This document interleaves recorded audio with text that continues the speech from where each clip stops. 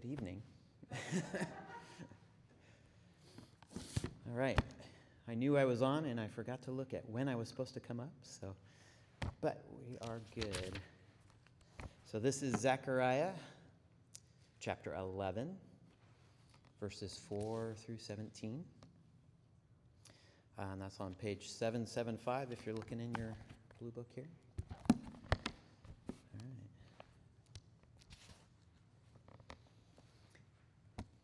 This is what the Lord my God says. Shepherd the flock marked for slaughter. Their buyers slaughter them and go unpunished. Those who sell them say, "Praise the Lord, I am rich." Their own shepherds do not spare them. For I will no longer have pity on the people of the land, declares the Lord. I will give everyone into the hands of their neighbors and their king. They will devastate the land, and I will not rescue anyone from their hands. So I shepherd the flock marked for slaughter, particularly the oppressed of the flock.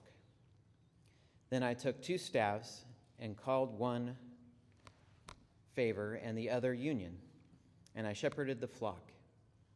In 1 month, I got rid of the 3 shepherds.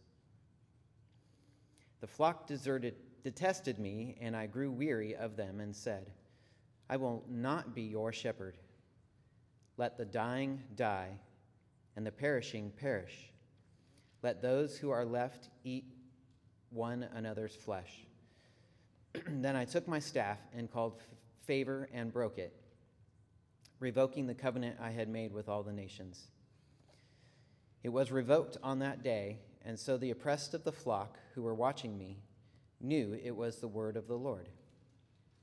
I told them, if you think it best, give me my pay, but if not, keep it. So they paid me 30 pieces of silver.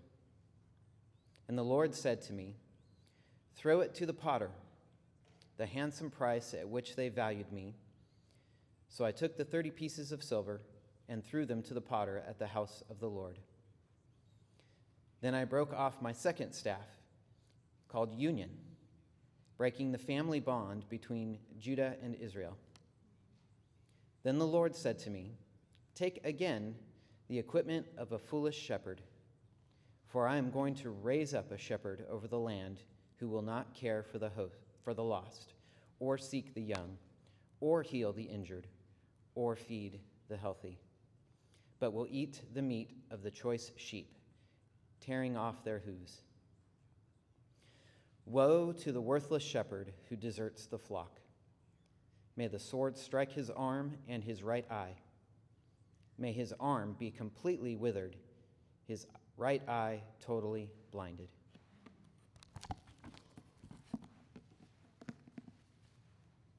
Well, for him. But he's motivated, trying to get people going, telling what's going to be happening. But it's an apocalyptic book, and it means the study of or prophecies concerning the end of the world. I mean, how many times have you thought, turn the TV on, you're going to turn it off, you're like, oh, the end of the world's happening tomorrow, right? So sometimes I can't watch the news because it's just too crazy. It's like, I don't want to watch that anymore. It brings me down. As a pastor, though, as you've read this, it's kind of crazy. The book of Zechariah is eschatological revelations and oracles, and they're not easy to figure out. Even what I had Eric read today, what he read today, it's not easy to figure out. You know, he breaks a stick, breaks another stick. There were 3 bad shepherds. But what takes place here prior to Zechariah is some of these revelations have taken place. Some take place during Zechariah's time. Some are the first advent or the arrival of Jesus. Some are related to his life. Some to his rejection by Israel. Some to the rapture. Some to the tribulation and the millennial reign of Christ. It covers the whole thing. It could be a scary book to read. But I have to remind myself, God, hell, I just heard this recently I was listening to somebody else's message, and he just reminded me of something that Chuck Smith used to always say. He said, hell was never designed for man. Designed for the fallen angels. God has destined us to be with him in glory, that all men should be saved and none should perish. That's his goal. We send ourselves to hell in our rejection of the message. And so when you know that, and you read through Zechariah, you realize these people have the truth, and yet they're still going to reject it.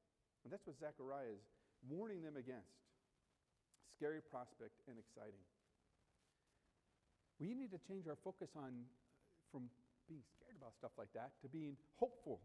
Hey, we're going to be with Christ in the end. Praise the Lord. It's good stuff.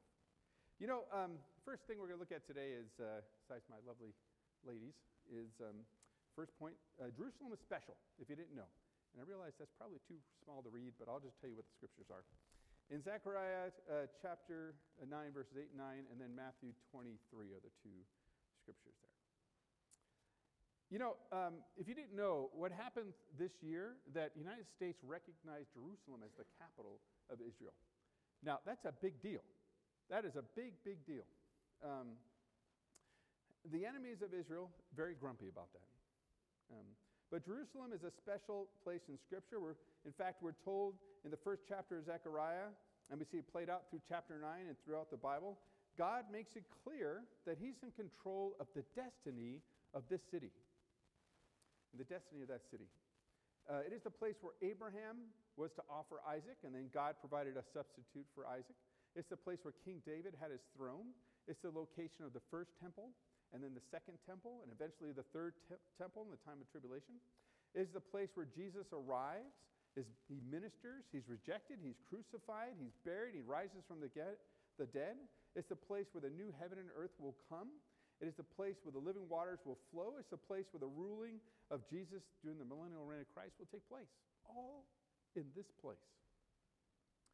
When Jenny and I went there, it is amazing.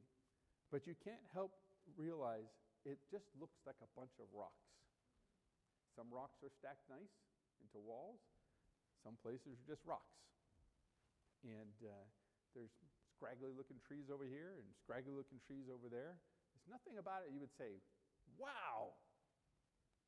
But when you see pictures of the old temple, it's gorgeous. And I believe that the final temple, when Christ arrives, it's going to be amazing. In Zechariah's time, we read of the prophecy that it would be protected from the invading power, but the oppressors who surrounded them would be destroyed. And, Alexander the Great was, if you don't know about this guy, he's pretty amazing. But he would rampage through. He actually is the guy who brought Hellenism, brought Greek culture to the world, really. And but he gets to Jerusalem. He's going to invade Jerusalem. And the Jewish high priest has a dream where God tells him to go out and meet Alexander the Great. And so the high priest gets all dressed up in his high priestly garb, and he heads out there along with some other priests. And the amazing thing is, Alexander the Great had the same dream, that God told him he was going to meet these men. Josephus tells this story. And then, so they meet together, and Alexander the Great does not destroy Jerusalem. He does not destroy Jerusalem. Right after this is described in chapter 9, Zechariah then predicts the arrival of Jesus into Jerusalem, the man of peace, God's own son. In fact, this is a scripture that we read at Easter all the time. Rejoice greatly, O daughter of Zion. Shout, daughter of Jerusalem. See, your king comes to you, righteous and having salvation, gentle and riding on a donkey, a colt, the foal of a donkey. It's Palm Sunday. Zechariah is predicting Palm Sunday. From the New Testament, we know that this did not turn out well for Zechariah, as he prophesied it. Jesus would be sold for 30 pieces of silver, and he'd be arrested and pierced and killed. So it is here that Zechariah prophesies what Jesus would also prophesy about that city, about Jerusalem, that it would be destroyed. And that's the Matthew 23 verse that you can barely read. Verses 37 and 39. O Jerusalem, Jerusalem, you who killed the prophets and stoned those sent to you. Isn't that amazing? God's trying to get their attention throughout history, human history. God has been trying to get our attention. God constantly sends people to talk to the people about, hey, turn your life back to the Lord, repent. And what do the people do? They kill them.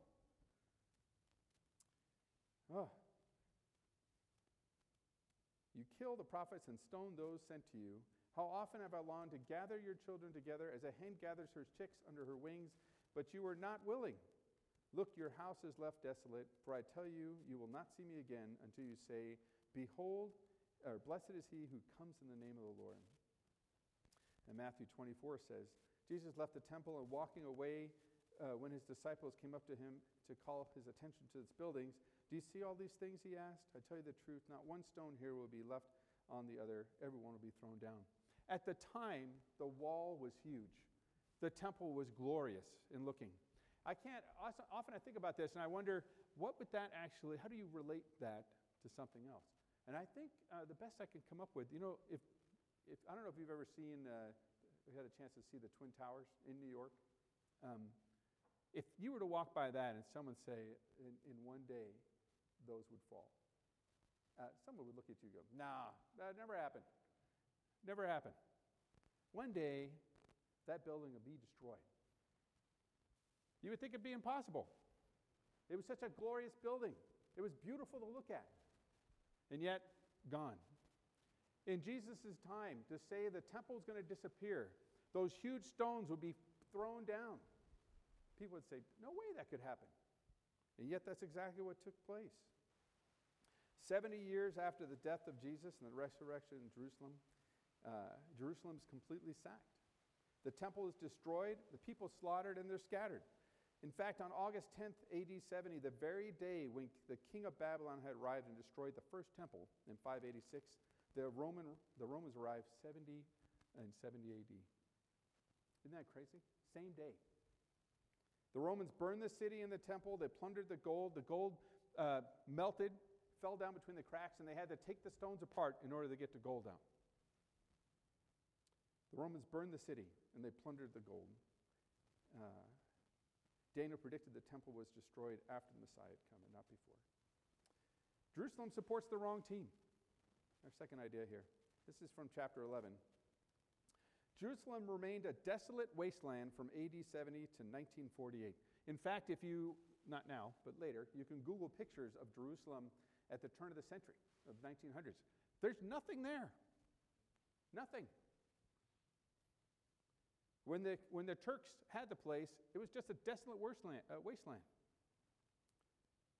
God's word tells us that God would draw his people back to their homeland in Ezekiel 38 and Amos 9:14.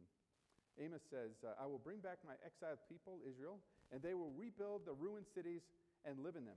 They will plant vineyards and drink their wine. They will make gardens and eat their fruit. I will plant Israel in their land, never again to be uprooted from the land I have given them, says the Lord.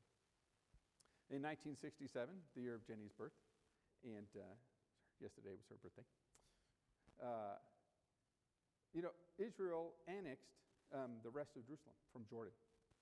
So they had the whole thing. And since the reestablishment of the nation of Israel, Israel has grown and grown and grown.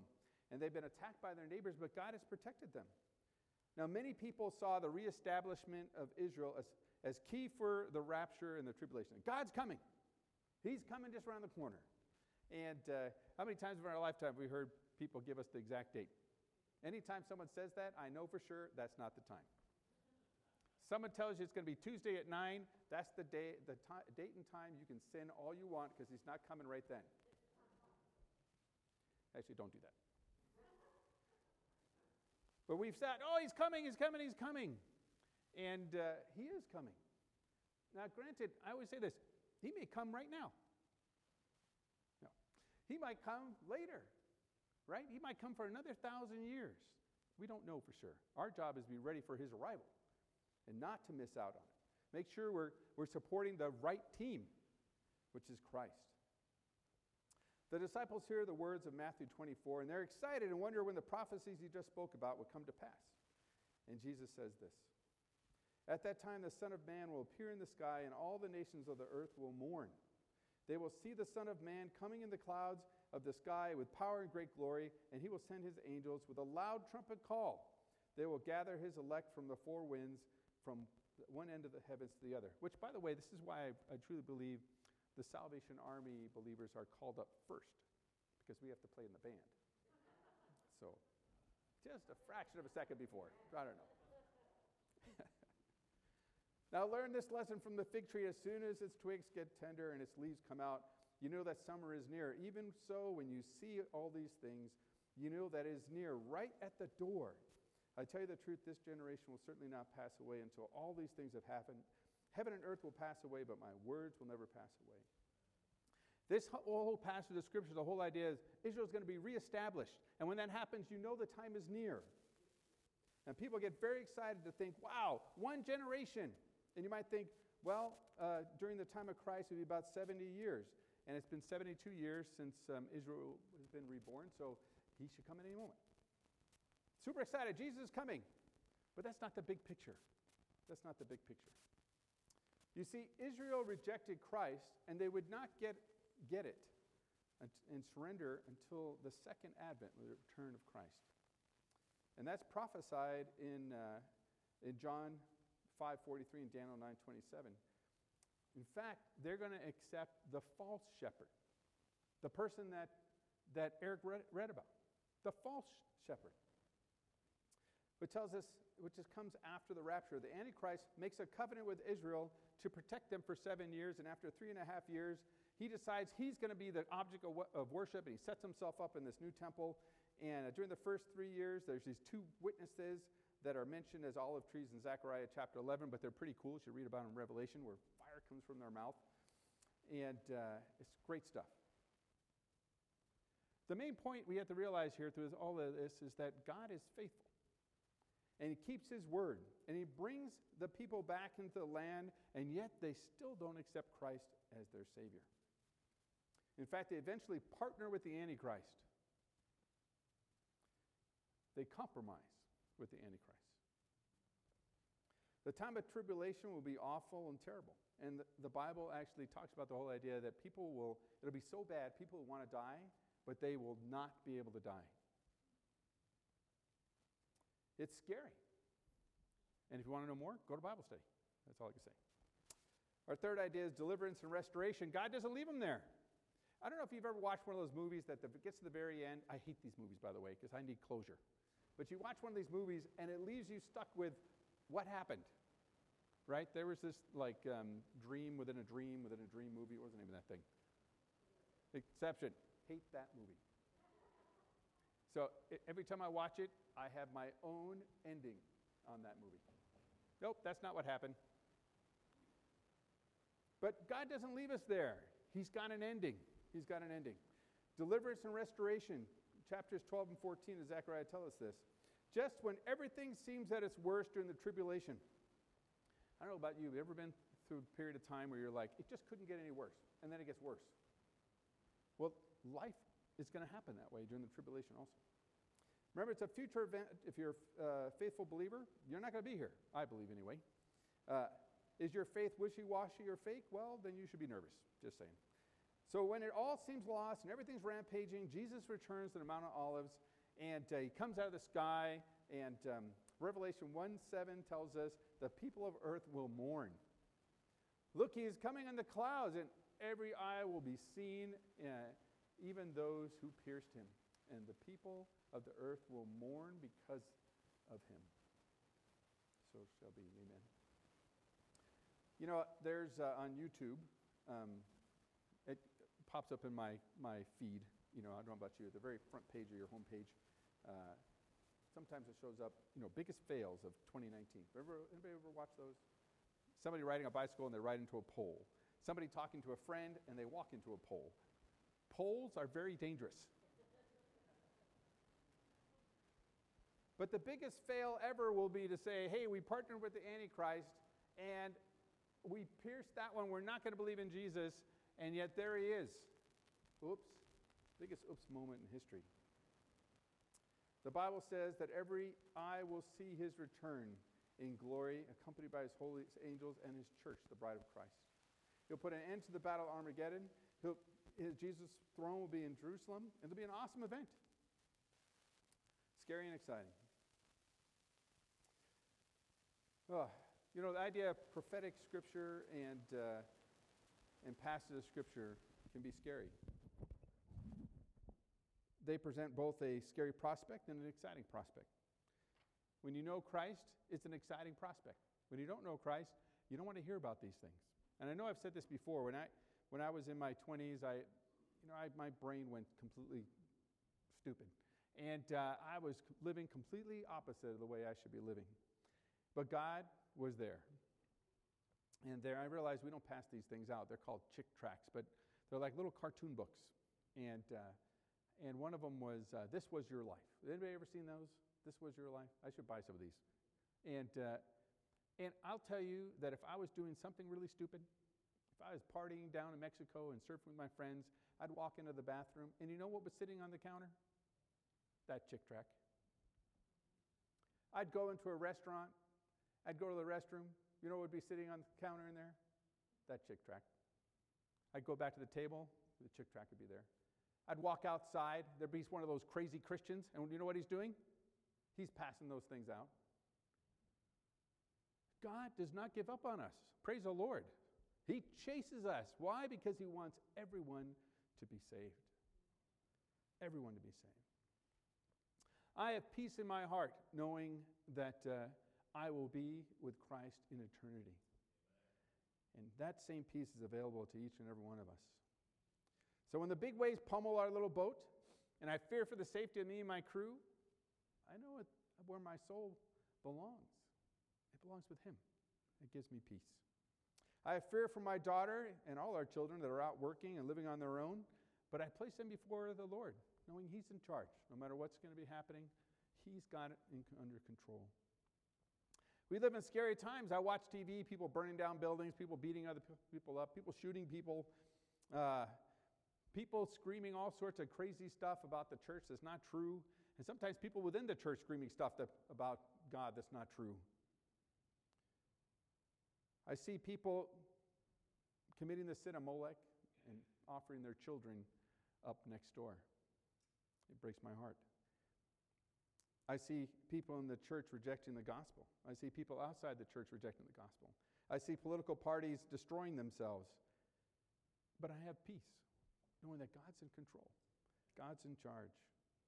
And while people full of rage do all sorts of crazy stuff, I have peace because I know my Savior lives.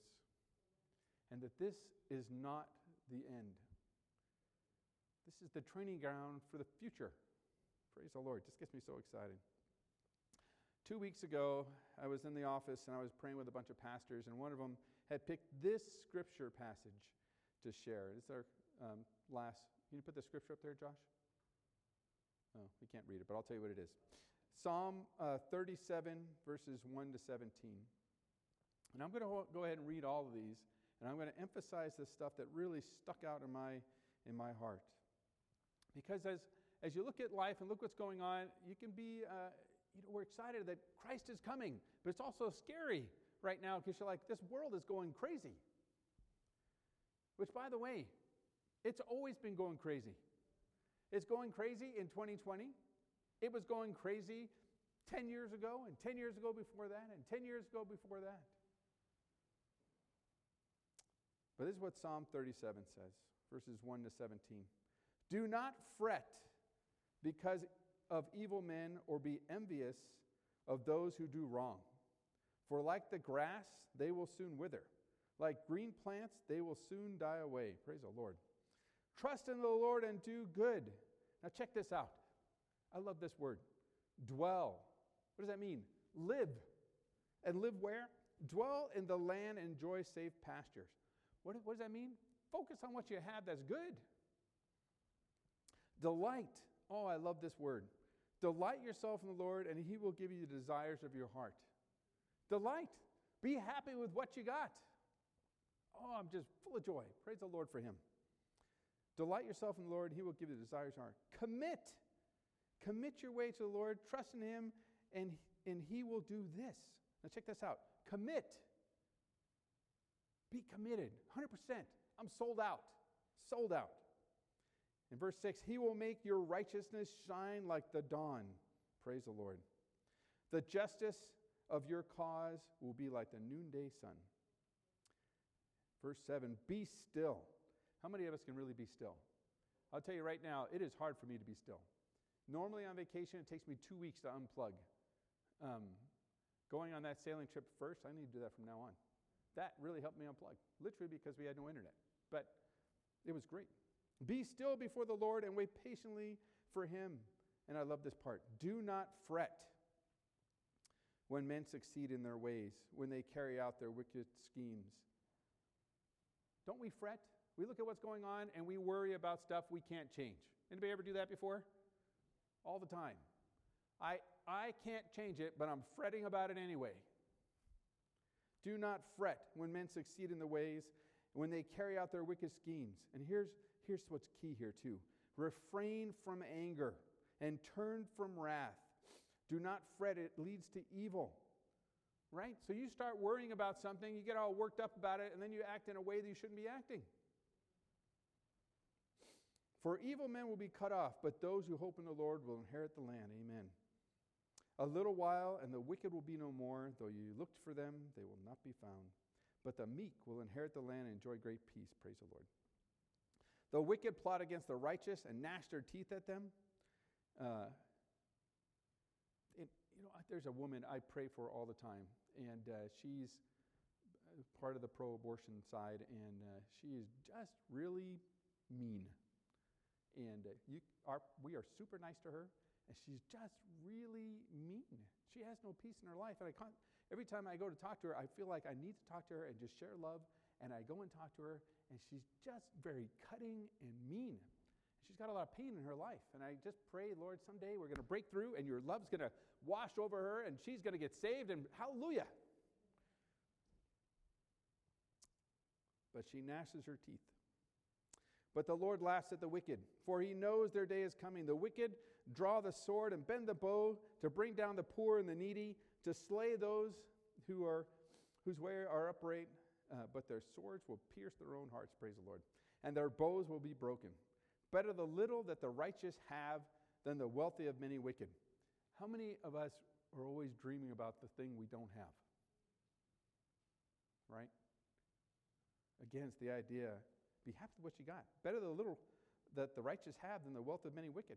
For the power of the wicked will be broken, but the Lord, who does he uphold? The righteous. Amen. They're exciting times for those who trust in the Lord. Zechariah gives us the full picture from post-exile Israel to the first advent all the way to the end of the Bible. The whole thing. That's what Zechariah gives us. It's exciting. And as you read through God's word and you live through that time, Zechariah would have thought, too, like most people, is evil going to win? It's not new for us to be living in a time where we might question the idea, is evil going to win? And we know it does not. God loves us so much that he doesn't want to see even one person perish. That's why he sent Jesus into the world. God does not send people to judgment. We do that on our own by rejecting him. I pray this morning that you're excited to follow Christ. I'm excited. I'm excited.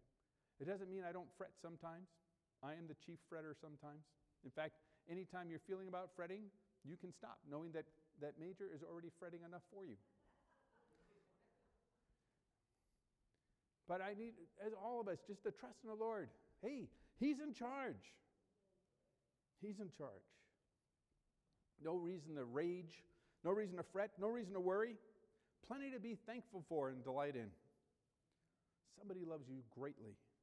His name is Jesus. He loves us with a huge heart. In spite of ourselves, he loves us. And that is the Savior that we know. When we were on vacation, I was talking to a friend in California. I don't know if you know, but the church there still can't meet in person. Our mentees, I may have gave him, I just spoke the truth. You know, he's in California and he can't open the church. And he said, Major, what do I do when people just show up? They've just been showing up.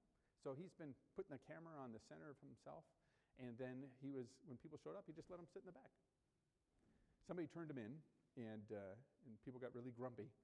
But I think he's still doing it again. I mean, what are you going to do? Are you going to turn people away? Praise the Lord. We're living in crazy times. People want to shut the church up. We can't be shut up. We need to speak the truth. Love people where they're at. We need to show peace and love in times of uncertainty. People are looking for something strong to hold on to, and that something strong to hold on to is Christ. It's Christ.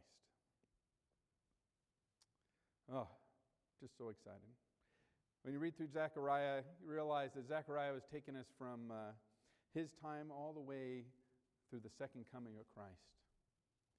And that's a great story. And I'm happy, and we're so privileged to be part of that story, that narrative. We're going to have salvation, eventual salvation in the end, and that we win. Evil is vanquished. But that doesn't mean as the church that we act like we've got it and you deserve where you're going. As the church, we need to love people where they're at, help them to move forward, help them realize that they can have peace, even in the midst of their pain. And there's a saying, and I don't know who said it originally, but that whole idea of hurt people hurt people. Have you ever heard that before? Hurt people hurt people. As the church, we need to love people. Loved people love people. That's what we should be about.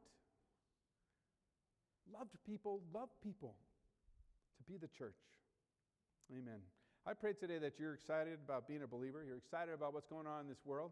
You're happy and not fretting and saying, hey, God's in charge. No matter what's going on in my life, He's still in charge. The waves might be plowing over the front of the boat. The crew looks scared. Doesn't matter. God's in charge. He is in charge. This morning, we have this place of prayer. You can come and pray. You can pray at your seat. I don't know what's going on in your life. If you got some major stuff going on, just ask the Lord, Lord, I place that on your altar. I give that over to you. I trust in you. If you need someone to pray with, I'll gladly pray with you. I've had COVID, so you can't give it to me, and I can't give it to you. So, I'll be glad to pray with you. But leave today just fully assured of what's going on in your life. If you're watching at home, you need someone to pray with, call one of us up. Call the church on this week. We'll be glad to pray with you or come over and visit you. But live in victory, knowing that God's in charge and that He loves you. He loves you. Let's pray. Lord, thank you for your word again, Lord, and thank you for your word that teaches us the truth, Lord. It reminds us that whatever's going on in this world is not eternity. It's just a short time that we have here, Lord, and we have eternity with you. Lord, I just pray that as we run into folks and you place people in our lives and you loan people to us, Lord, that we would just love them right where they're at, to share the gospel with them through our lives, Lord, but also in words, Lord, that they might have the same peace and joy that we have, Lord, that inner joy knowing that no matter what happens, you're in charge, Lord, and we thank you. Lord, I thank you for personally for your own work in my life, Lord, for the work of the people here, Lord, and Lord, we continue to pray for revival, Lord, a great revival to wash over each one of us individually, Lord, and corporately, Lord, as a church body. Lord, as a community in Spokane, Lord, and as a state and as a nation. Lord, we desperately pray for a great awakening, Lord. You've done it before, Lord. In times where it seemed all was lost and people were going a completely other direction and they had completely rejected you, Lord, you raised up men and women to come forward to share your gospel, Lord, and a great awakening took place. And Lord, we need it again. So we pray for do it again, Lord. Do it again, Lord. Lord, there's a lot of different individual desires, concerns in here, Lord. Some that might have secret sins going on, Lord, or they might secret fretting, Lord, secret worrying, Lord, and whatever it might be, Lord. I just pray for forgiveness for all of us, Lord, that we place that on your altar, Lord, and trust in you, knowing that you're in charge, Lord, so that we can live in victory and live in the joy that you so abundantly give to us, Lord. Thank you, Lord. In Christ's name we pray. Amen.